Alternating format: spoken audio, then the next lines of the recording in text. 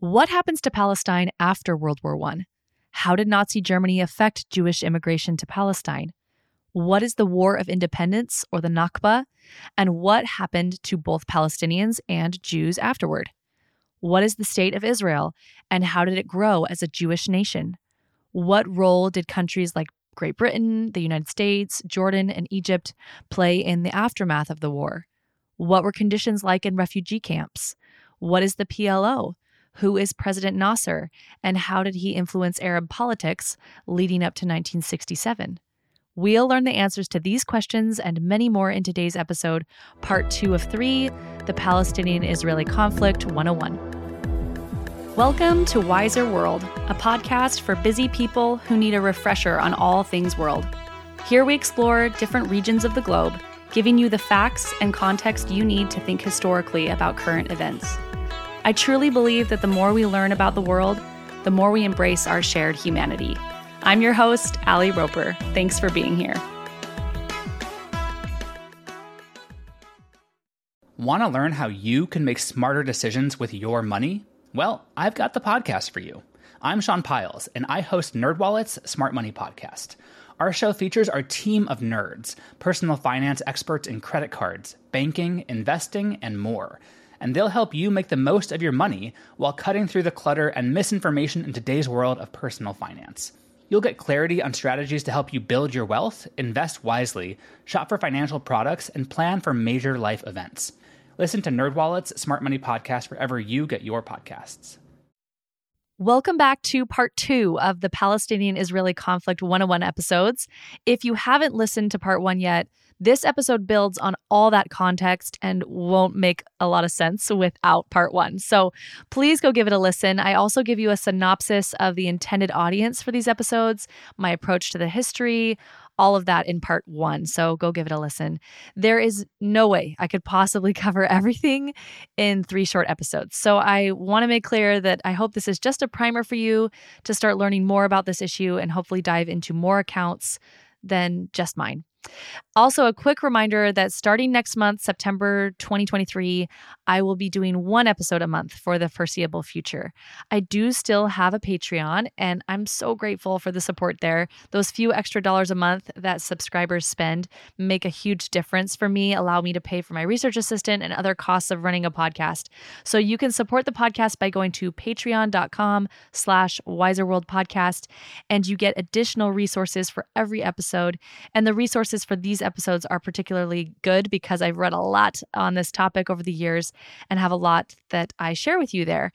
I also have a free email list where once a month I just email out the episodes of the month, kind of a reminder, and I share additional announcements there. You can sign up for that by going to wiserworldpodcast.com, and that's free. Okay, enough announcements. Let's keep going on Israel. We ended last time with the Balfour Declaration in November of 1917, right? This was when Great Britain essentially said they supported the concept of a Jewish homeland in the land of Palestine. At this time, Palestine was ruled by the Ottoman Empire, which was headquartered in Istanbul, Turkey. The Ottoman Empire was on the side of the Axis powers in World War I. So essentially, they were enemies to the US, Britain, France, and other allied powers. And World War I's going on right now, right? And in December of 1917, right after the Balfour Declaration, Jerusalem is captured by the British in the war. And this marks the end of 4 centuries that Jerusalem was ruled by the Ottomans. General Allenby, when he entered Jerusalem on foot, famously declared, quote, "Only now have the Crusades ended."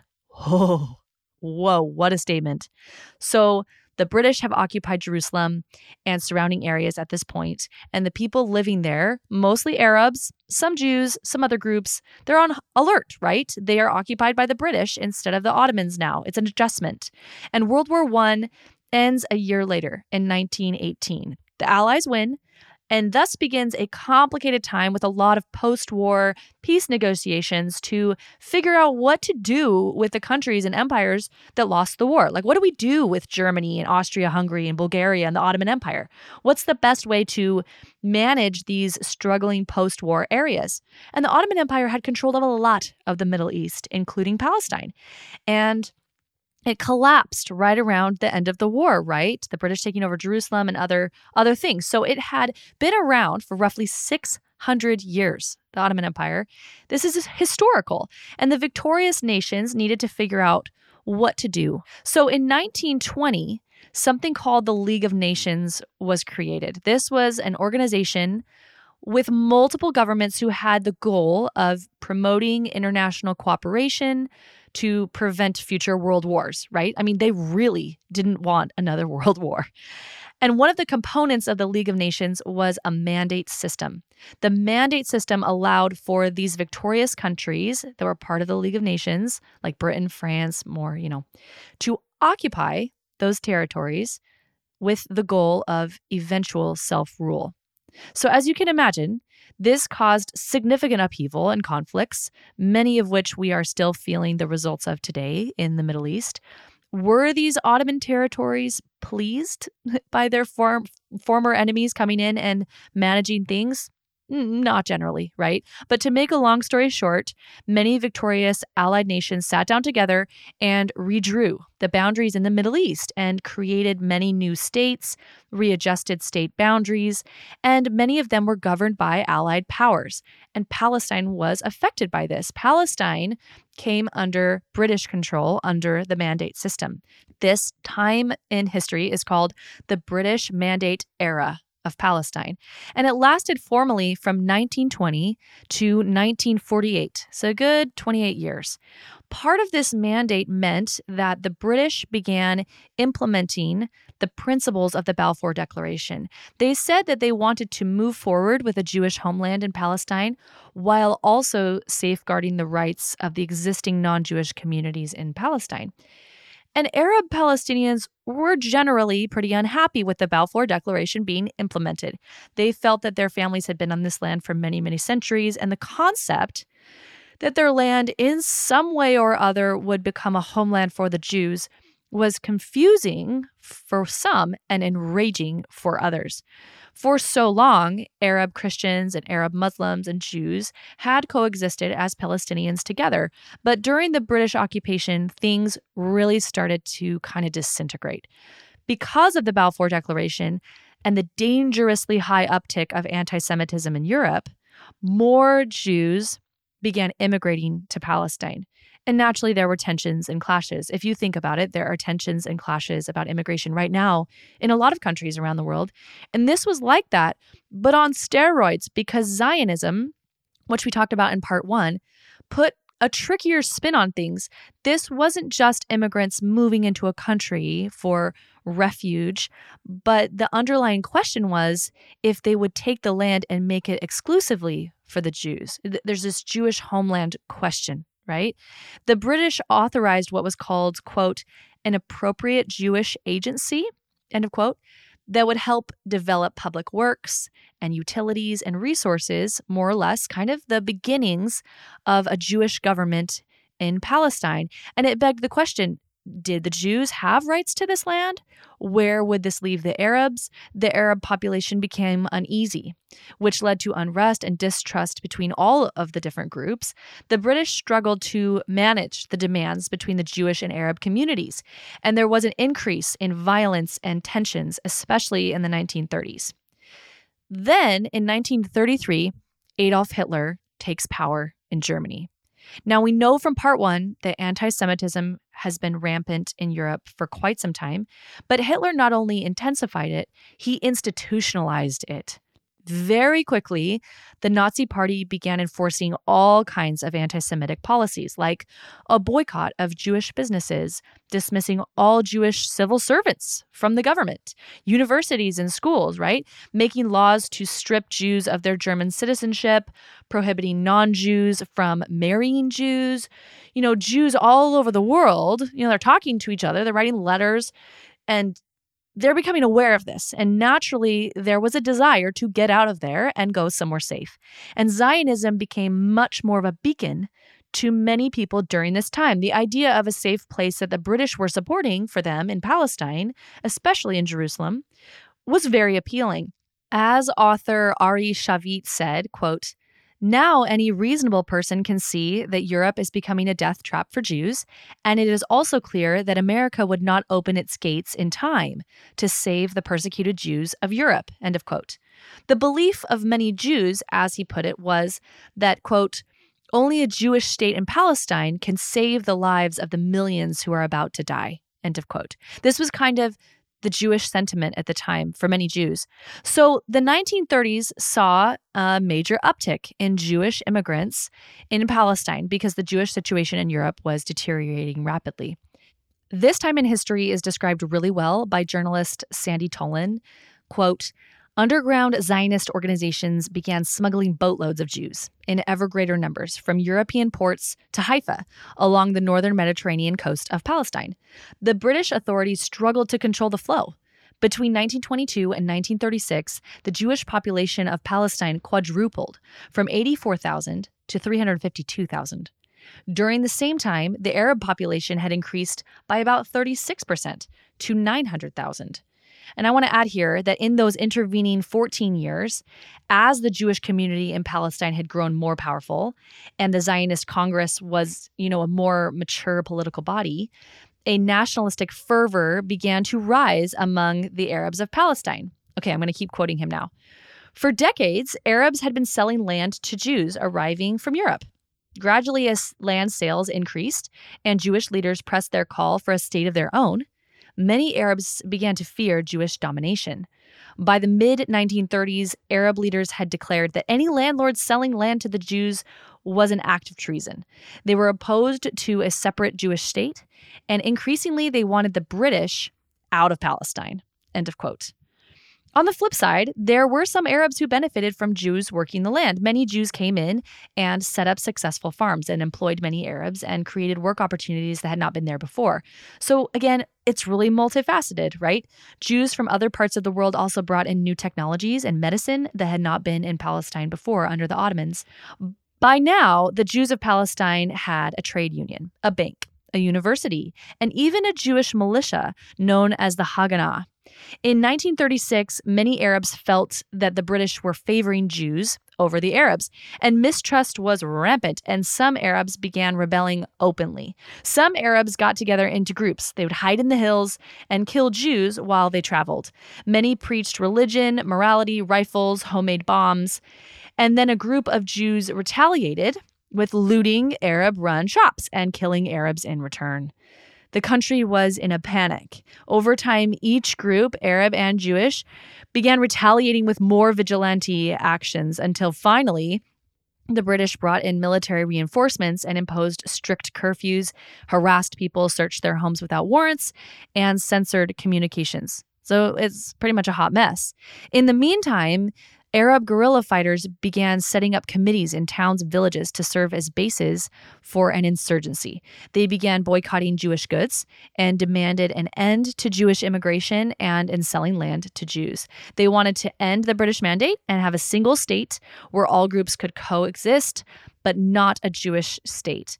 Arab rebels cut phone and telegraph lines, burned bridges and forests, sniped on Jewish settlements, attacked the British. The British then retaliated with demolishing the homes of these rebels.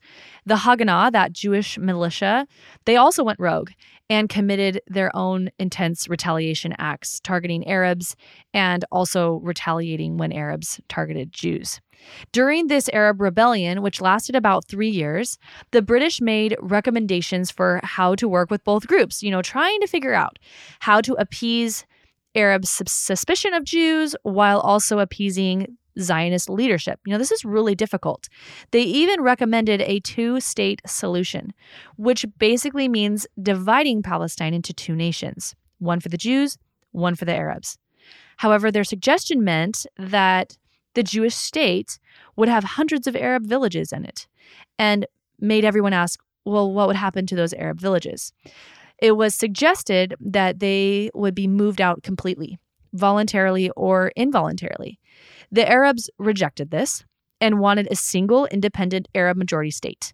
This idea of transfer, the removal of the Arab population, became part of mainstream Zionist thinking around this time. It was really unheard of in 1935 to think of transferring Arabs out. But by 1937, this was an acceptable thought in Zionism. And the British took more and more control of the civil authorities because of all of this violence. As they put it, quote, terrorism has called for severe countermeasures. This was the district commissioner of Al-Ramla, for example. They jailed people, executed people, demolished homes. They exiled many of the Arab rebellion's key leaders. It was a very chaotic time with lots of different opinions on what should be done. And like today, the moderate majority who were willing to compromise weren't heard, and over 1,800 people were killed in the course of just a year. In 1939, the Arab rebels had a win when the British issued what's called the White Paper of 1939, which proposed limiting Jewish immigration and also restricting land sales to Jews. It also called for a single independent state. This is a big win for the Arabs, right? World War II starts right around this exact time. And Jews throughout Europe, especially in Germany, are being taken in horrific ways and murdered in concentration camps.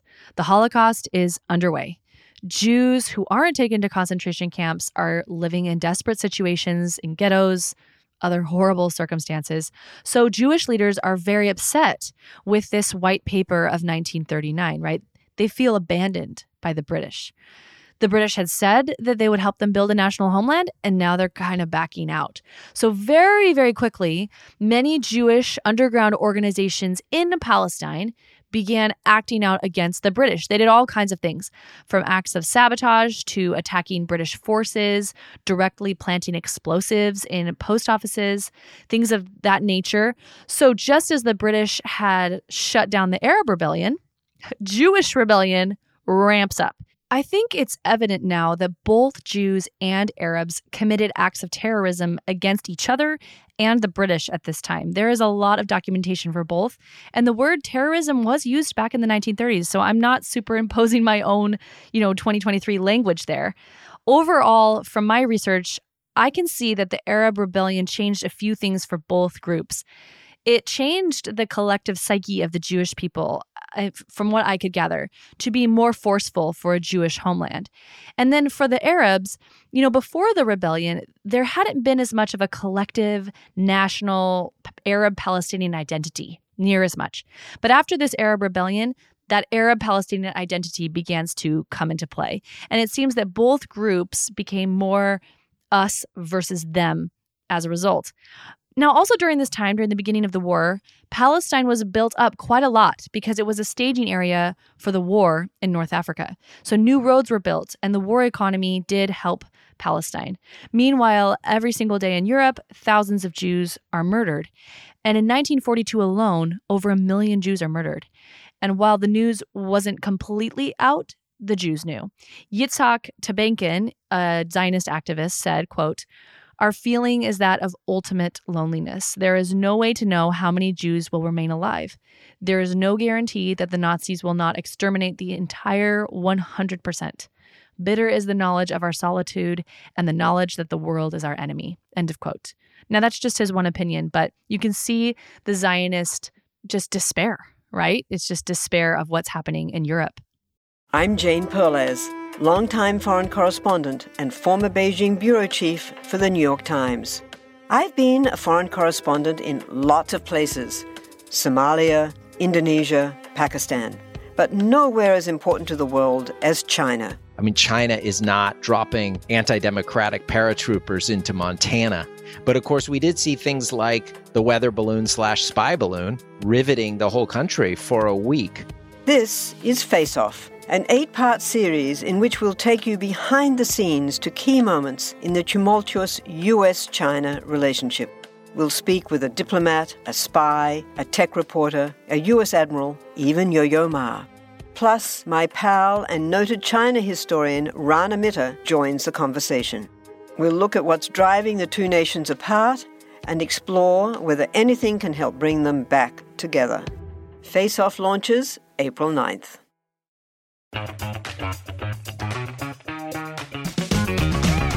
Hey there, I'm Dylan Lewis, one of the hosts of Motley Fool Money. Each weekday on Motley Fool Money, we talk through the business news you need to know and the stories moving stocks on Wall Street. On weekends, we dive into the industries shaping tomorrow and host the experts, authors, and executives that understand them. Tune in for insights, a long-term perspective on investing, and of course, stock ideas. Plenty of them. To quote a listener, it pays to listen. Check us out and subscribe wherever you listen to podcasts.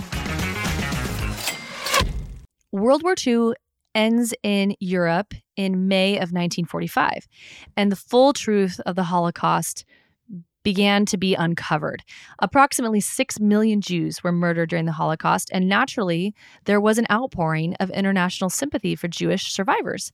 At the end of World War II, something called the United Nations was created, and this was yet another international organization with the goal to promote peace, different from the League of Nations after World War I, but with similar goals. Basically, we do not want another world war, people, right? That's the goal of the United Nations. So we have at least 250,000 Jewish refugees with nowhere to go at the end of the war. Their families have been killed, right? It's like, where do we go? Their homes have been taken. They had not been welcome in their countries, and many were desperate for somewhere to live. Even Jews throughout Europe that hadn't been a part of the Holocaust were interested in leaving Europe for more security for their families and to be with other like-minded Jews. At this time, the Zionist movement had a key leader named David Ben-Gurion. He grew up in Eastern Europe and had lived in Palestine since 1906. When the war ended, Ben-Gurion was very clear that establishing a Jewish state in Palestine was the task of the moment. That's the quote, the task of the moment. He was also pro-transfer. He believed Arab people needed to be transferred, I say in quotes, out of Palestine into nearby Arab countries. So the question of what to do with all of these Jewish refugees, it was a monumental question. And during the chaos at the end of the war, a group called Mossad, which today is Israel's spy agency, smuggled out tens of thousands of Jews from displaced Persian camps in Europe and took boatloads of them out to the Mediterranean island of Cyprus. Now, do you remember how Britain had done the White Paper of 1939 and had kind of tightened up the rules on Jewish immigration into Palestine? Well, quote, as details of the atrocities in Europe began to emerge, images of stateless, bedraggled Holocaust survivors in the Cyprus camps were seared into the minds of the Western public, and Britain was pressured to loosen its policy, end of quote. Historians have named this Holocaust guilt. The U.S. was especially pressuring Britain to increase land sales in Palestine to Jews and to allow more to enter the country. And the Western world was much more supportive of the Zionist movement than it had ever been before. The Jewish community in Palestine began to be less and less cooperative with the British. And do you remember how the Jews had their own militia, the Haganah? Well, that group and a couple of other extremist Jewish groups fought hard to expel the British from Palestine. They even planted a bomb that exploded in Jerusalem's famous King David Hotel, where the British had their headquarters for military and intelligence. 80 people were killed. So tensions are very high between the Jews and Britain and the Jews and the Arabs. And there's this end of war question. What do we do with these Holocaust survivors? And while the Arabs had been weakened in their leadership after the rebellion that, had been shut down so heavily, they were very clear that they only wanted one state. No Jewish state, no Arab state, one state, Arab majority.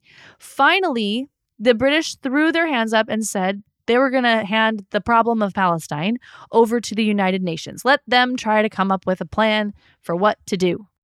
Let's stop there for a second. You might be swimming in names and dates. Let's just review. So we have the Balfour Declaration, Britain saying they support a Jewish homeland, right? At the end of World War I, Ottoman Empire collapses. Palestine is brought in under a British mandate. More and more Jews move in, build strength. Arabs become uneasy. There's a massive Arab rebellion. There's terrorism on all sides. World War II and the Holocaust happen. At the end of the war, the question of a Jewish state becomes more top of mind than it's ever been before. And the United States is tasked, or not the United States, sorry, the United Nations is tasked with what to do with Palestine. Okay, that's where we are.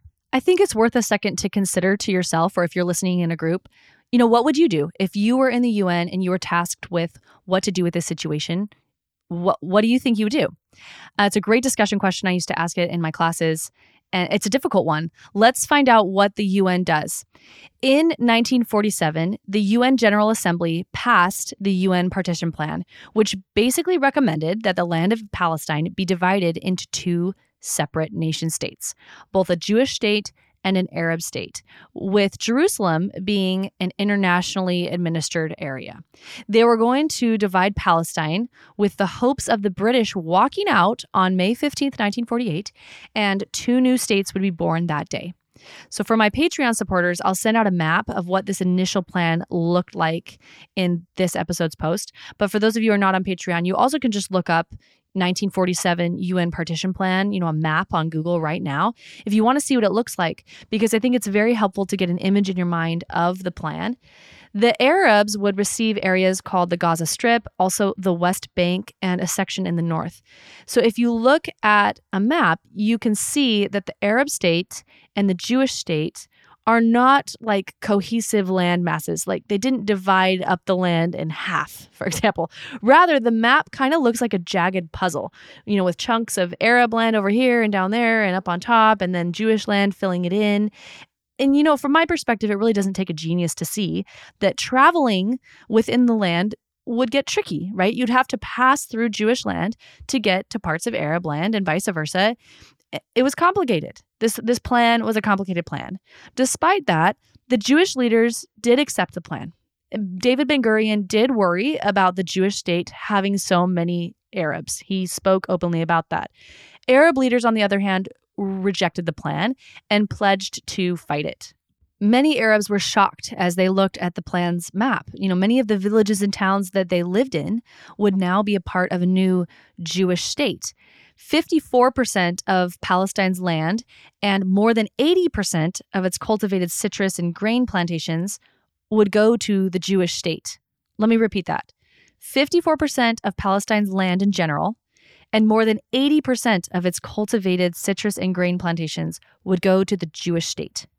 At the time, Jews represented about a third of the population, and they owned about 7% of the land. So you can see how this would be an issue, and there would be a lot of questions.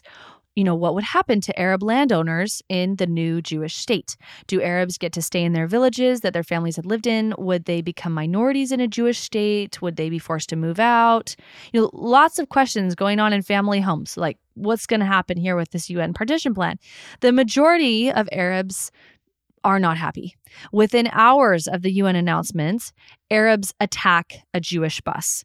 There were protests and clashes all over. Some leaders in other Arab states in the region promised that they would send armies to eliminate a Jewish state before it was even established.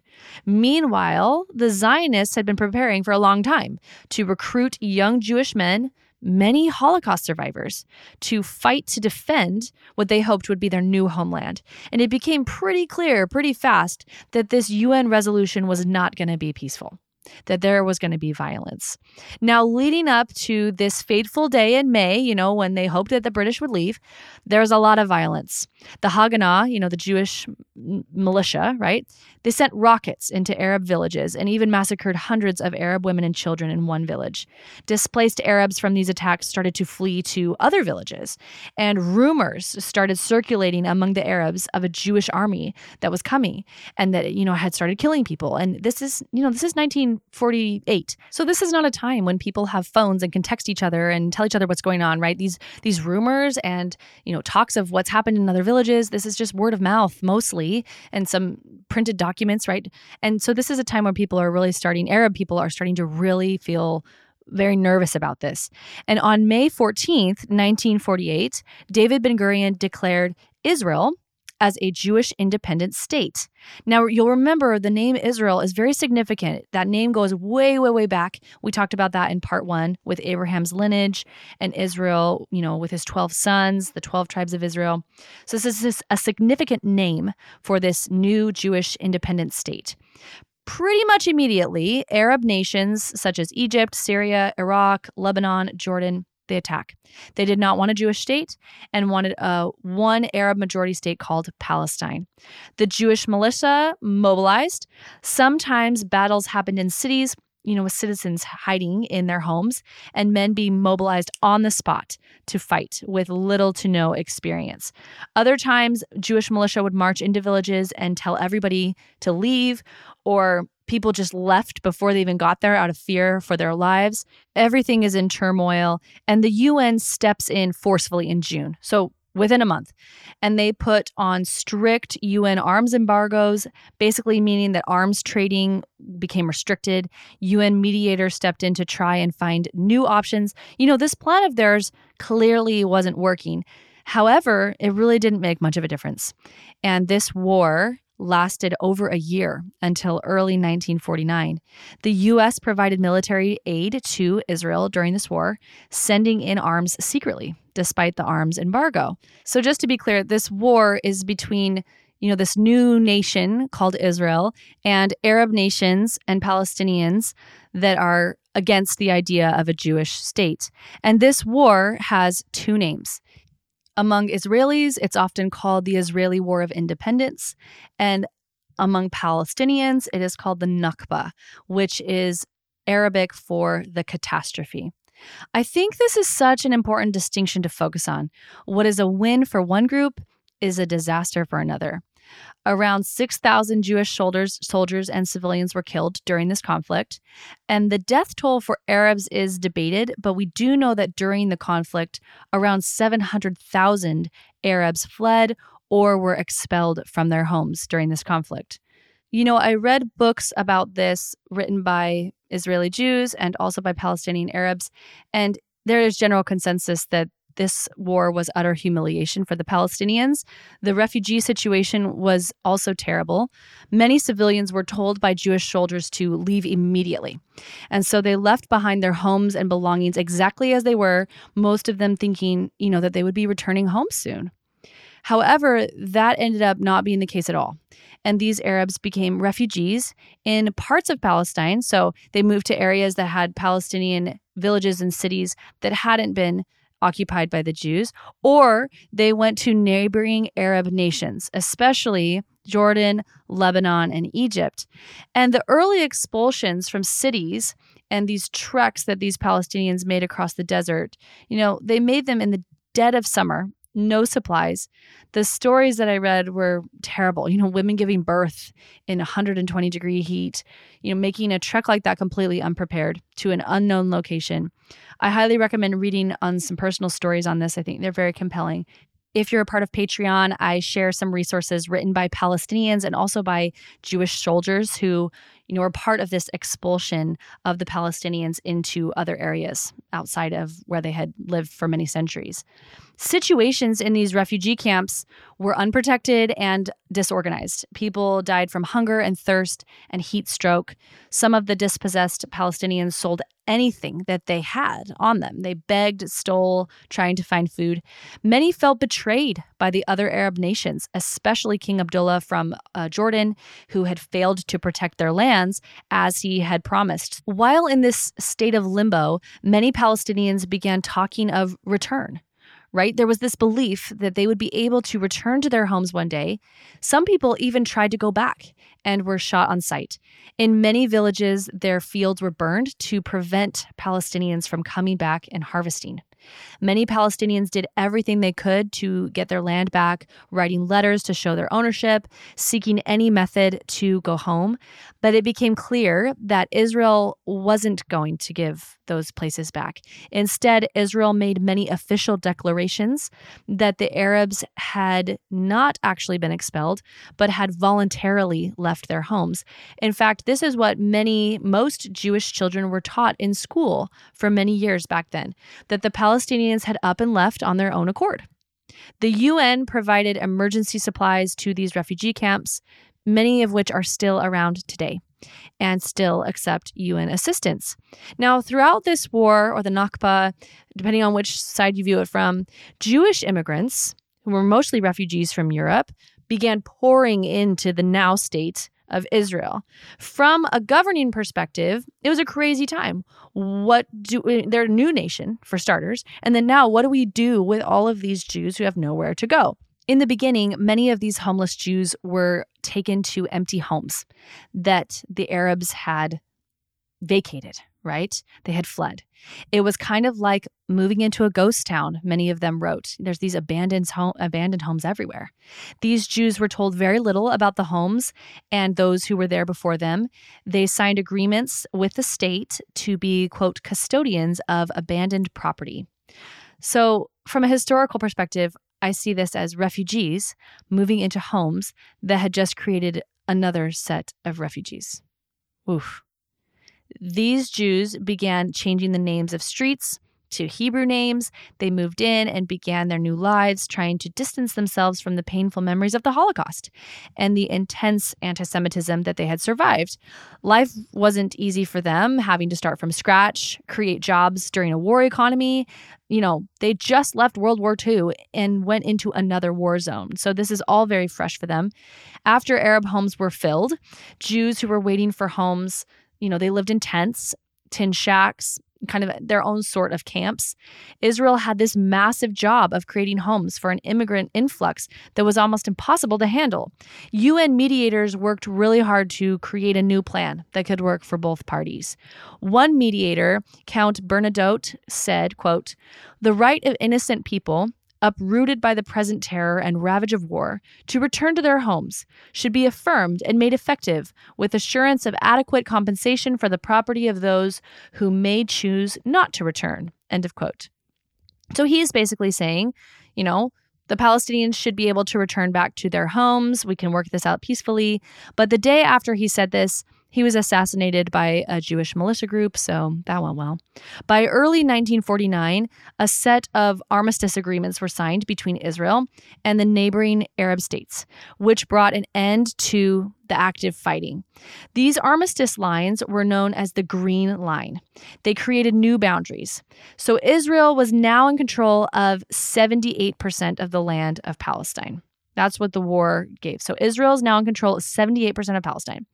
So Israel emerges as an independent state with more land than the original UN partition plan had called for.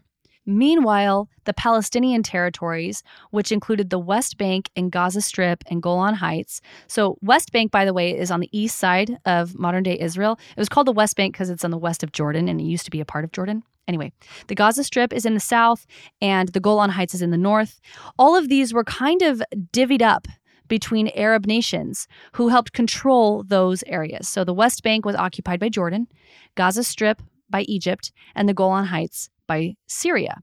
Jerusalem was also divided, with East Jerusalem being Arab-controlled and West Jerusalem being Israel-controlled. Now, this is significant because Israel controlled the western part of the city, parts of the old city, and Arab Jordanian forces took control of the eastern part of the city, which includes many important religious sites, such as the Al-Aqsa Mosque, the Dome of the Rock, which is revered by Muslims, and the Church of the Holy Sepulchre, which is important to Christians. So Jerusalem is divided up. And when you hear the term Palestinian-Israeli conflict, this is what we're talking about, right? This is a conflict between the Arab Palestinians and the Israeli Jews who have different ideas of what this land should be. Because I've made these episodes to be relatively simple, I'm not including all of the different other opinions here, but just please know that they do exist. Like even back then and today, there were and are Jews who were Zionist and believed in a Jewish state. There also were and are Jews who were not Zionists or did not feel that the land should become a Jewish state, right? There also were Arabs who believed in only a one-state solution, but there also were Arabs who were open to a two-state solution. But at this time in history, the majority is what I'm going to talk about in these episodes, and the majority of Jews at the time wanted a Jewish state of Israel, and the majority of Arab Palestinians wanted a secular single state. So I hope that makes sense. Want to learn how you can make smarter decisions with your money? Well, I've got the podcast for you. I'm Sean Piles, and I host NerdWallet's Smart Money Podcast. On our show, we help listeners like you make the most of your finances. I sit down with NerdWallet's team of nerds, personal finance experts in credit cards, banking, investing, and more. We answer your real-world money questions and break down the latest personal finance news. The nerds will give you the clarity you need by cutting through the clutter and misinformation in today's world of personal finance. We don't promote get-rich-quick schemes or hype unrealistic side hustles. Instead, we offer practical knowledge that you can apply in your everyday life. You'll learn about strategies to help you build your wealth, invest wisely, shop for financial products, and plan for major life events. And you'll walk away with the confidence you need to ensure that your money is always working as hard as you are. So turn to the nerds to answer your real-world money questions and get insights that can help you make the smartest financial decisions for your life. Listen to NerdWallet's Smart Money Podcast wherever you get your podcasts. What's something you learned in history class that you feel wasn't the whole truth? Better yet, what's something you didn't learn at all that was omitted completely? That's what I'd like to call redacted history. I believe that all history, no matter how good or bad, needs to be told. There are wars, massacres, battles, and entire historical events that are just not in our school's history books. Have you ever heard of Mary Bowser? I didn't think so. My name is Andre White, the host of the Redacted History Podcast, the place where history's forgotten events, heroes, and villains get their story told, one episode at a time. So come huddle around the campfire with me and get ready to hear the stories that you were robbed of. And get comfortable. We're going to be here a while. The Redacted History Podcast. Real history never dies. Stream the Redacted History Podcast on Apple Podcasts, Spotify, or wherever else you get your podcasts. At this point, at the end of the war, most Palestinians felt pretty stateless, many of them living under martial law in other Arab countries as refugees, or as refugees in parts of Palestine that were now being controlled by other Arab nations. In Gaza, for example, Palestinian nationalism had to go pretty much underground because the Egyptians repressed all forms of political expression just in hopes of keeping order. In the refugee camps, most children went to school and learned about the Nakba and how they had a right of return. And this phrase, right of return, was huge in Palestinian talk.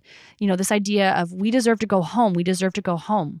Children were taught to fight for Palestine.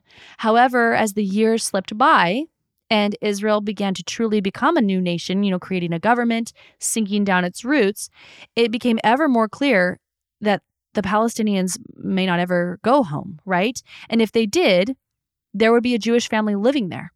So hopelessness settles into these refugee camps. From the Israeli perspective, they have a massive job ahead of them. They're surrounded by animosity on all sides. And while they did receive help from Western countries, yes, they also were building a nation largely themselves. After all, European countries were rebuilding after World War II as well. And so it's kind of alone in a hostile desert. An Israeli parliament called the Knesset was created, passing all kinds of laws and systems and courts and Independence Day, education, right? They put into place something called the Law of Return, which was essentially that every Jew who expressed desire to settle in Israel would receive citizenship. Okay? So the Law of Return, new state of Israel, every Jew who expressed desire to settle in Israel would receive citizenship. This was very great for Jews who wanted citizenship to Israel. This was devastating for Arabs. There were so many Jews pouring into Israel that Israel had to import 85% of its food during this time. Egypt decides they're going to block any food coming into Israel through the Suez Canal as a statement of their anger over this new law of return. Likewise, a policy was put in place that made military service mandatory for all Israelis starting at the age of 18. Okay, so the new Israeli government saying everyone at the age of 18 that's Israeli must serve in the military. This is a policy still in place today, though it's evolved a little bit. But this is really important to know as it still remains a cornerstone of Israel's national defense strategy. It's part of the Israeli nationality and identity. Meanwhile, there are Egyptian and Palestinian guerrillas going on to now Israeli land and wreaking havoc in whatever way they could. The Israelis responded in kind. Violence met with violence. Both sides, in essence, saw themselves as defending their land. In the mid-1950s, there was a new Egyptian president, President Nasser, and he began to again unite the Arab countries with hopes for the liberation of Palestine, as he called it, and returning all of these refugees. He was very, very vocal about this liberation of Palestine. Then suddenly in October of 1956, Israeli troops attacked Egypt, hoping to get the Suez Canal and take control of it. This is often called the Suez Canal crisis. Now, when the U.S., Soviet Union, Britain, and France stepped in, The whole debacle ended with Nasser keeping control of the Suez Canal, which made him even more important in the eyes of the Arabs. He gained traction as an Arab leader who could possibly help the Palestinian situation. During this time, Prime Minister David Ben-Gurion, Israeli prime minister, makes the decision for Israel to create nuclear weapons. I'll talk more about this nuclear program in part 3, but yes, during this time, nuclear weapons begin in Israel. Very significant. Meanwhile, in Israel amongst the Jews, a new culture is emerging. Jews from all over the world were mixing here, right? Some of them were even from Arab countries, Arab majority countries. This was not all Jews from Europe, but Jews from all over the world with different skin colors, languages, cultures, foods, traditions, different perspectives of what it means to be a Jew and belong to a Jewish state. You know, there's even racism and discrimination happening between Jews. I find it fascinating how hell-bent humans are on categorizing each other no matter what. And the stories of just Jewish nation building during this time were fascinating to me as I studied. Anyway, I digress. Part of this culture was something called the Sabra. And as journalist Sandy Tolan puts it, quote, "The model that was held up for all immigrants, especially the men, was the Sabra, the native-born Israeli, whose optimism, strength, and mythical heroism was something to aspire toward. The Sabra was handsome, tough, physically strong, an ardent Zionist, upbeat, without fear, and unencumbered by the weakness of his ancestors." End of quote. There would be no more Holocaust complex, right? No more pity needed. Most Jews did not want to be associated with the image of a victim and wanted to portray strength after the humiliation of the Holocaust. This was a theme across many, many books that I read about the culture at the time. Throughout the 1950s, Israel relied on reparation payments from West Germany, and many other Jews, especially American Jews, invested in many economic projects in Israel. Eventually, it did become economically self-sufficient, but it really did rely on outside help for a long time. On the other hand, during this time, Palestinian leaders begin something called the PLO, or the Palestine Liberation Organization. Palestine Liberation Organization. This is a political and paramilitary organization that is seen by many as representing Palestinian people and their aspirations for self-determination and statehood. The PLO was founded in 1964 with the goal of uniting various Palestinian factions, because there were lots of different opinions on this Palestinian situation. And the idea was to unite these factions under one kind of umbrella organization. It does not represent all Palestinians. Of course it doesn't, right? But that was the idea of the PLO. Years go by, with more generations being born and raised for both the Palestinians and the Israelis. Right of return for the Palestinians versus law of return for the Israelis, right? Ideologies are becoming more and more entrenched. And while there isn't an active war going on at the time, Egypt's President Nasser was growing stronger as Arab nationalism throughout the Middle East becomes more and more popular. For many Palestinians, they saw that unifying Arabs everywhere was really critical for their Palestinian cause, right? Some Palestinians disagreed. They felt that returning was only possible if they did it themselves, that they didn't need the Arab countries around them. But generally, it was seen as we need these Arab countries to help us to get the right of return. So a movement starts to grow. And one branch of the PLO called the Fatah launched significant attacks throughout 1965 and 1966. These directly targeted Israelis and increased anxiety that things were about to escalate again. Then in 1966, Israel attacked a village in the West Bank, which was under King Hussein of Jordan's, it was under his jurisdiction. So it was clear that Israel wanted this land. And the attack was a shock to many, especially the United States, who actually condemned it. Arabs around the world started calling on King Hussein, and they're saying, "You're weak for allowing this to happen." And riots broke out in the West Bank and Jordan. Arabs again were divided. President Nasser of Egypt, decides to send troops into Sinai along the Israeli border. And he declared, quote, "The Jews threaten us with war, and we say to them, 'You are welcome, we are ready,'" end of quote. So it's 1967, and things are about to get really messy, but we're going to stop there, and I'll continue this story in part 3. We learned a lot in this episode, so let's summarize really quick. The Ottoman Empire collapses, end of World War I. There's a British mandate over Palestine. Basically, Great Britain occupies Palestine. Then we have a large-scale Arab rebellion, happens from 1936 to 1939, as more Jews enter Palestine. And there's this question of a Jewish state, right? Then World War II happens. Guilt after the Holocaust means that world powers begin pressuring Britain to allow for more and more Jews to immigrate to Palestine. Zionism is at an all-time high, with David Ben-Gurion as a prominent leader. There's tension with all this immigration and talk of a Jewish homeland, and Britain hands it over to the UN to solve the problem. They suggest a two-state solution, one for Jews, one for Arabs, with Jerusalem as an international zone. Jews accept it, Arabs don't. May 1948, the State of Israel is declared. Arab nations in the area attack, and hundreds of thousands of Palestinians flee for safety. Most end up in refugee camps. This war is called the War of Independence for Israelis and the Nakba for Palestinians. The war ends with Israel having much more land than the UN partition plan, and the Gaza Strip, West Bank, Golan Heights are divvied up between nearby Arab nations. Palestinians generally feel stateless. Israel moves forward as a new nation. They define a new culture for the Jewish people. Arab response is often violent and met with violence in return. The Palestinian Liberation Organization, the PLO, is seen generally as a representative of the Palestinian people. Nasser of Egypt rises up as an Arab leader, claiming that he will help liberate the Palestinians. He mobilizes troops, says he's ready for war in 1967. Okay, that's where we're going to stop. My takeaway from this episode: I believe that one of the gifts of studying world history is being able to tolerate complexity, and that two or more things can be true at once. In this case, I've contemplated a lot on how the same event can be catastrophic to one person and the best day ever to another.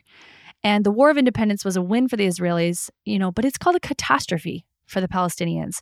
And within even those words, there are thousands of different nuanced opinions based on thousands of different lived experiences of the same time in history. One person is safe during the war. Another is hiding in a hole under their kitchen cabinet. One person is a soldier fighting for what they believe is true, and another is shot down without warning, right? History is so subjective based on who we are talking about, and yet it's often portrayed as objective, and it's just not. And I grapple with this all the time as I study and as I produce this podcast, try to show both sides of this issue.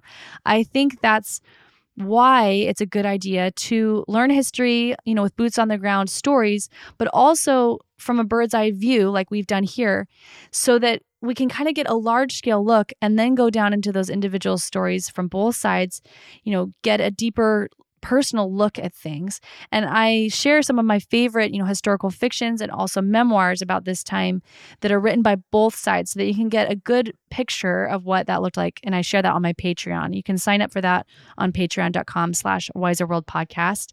Ultimately, I find that interesting, and I think it's something worth discussing as individuals, as families, as communities, that one thing can be disastrous to one group and the best thing ever to another group. And just two things are true at once. I hope that part 2 was helpful. I hope that you listen to this as many times as you need to kind of wrap your head around it. It's a lot of info. And I'll see you with the last installment of this series, so part 3, in a couple of weeks. And if this episode taught you anything at all, please consider sharing it with someone you know. And special thanks to my research assistant, Rachel, for her help on these episodes.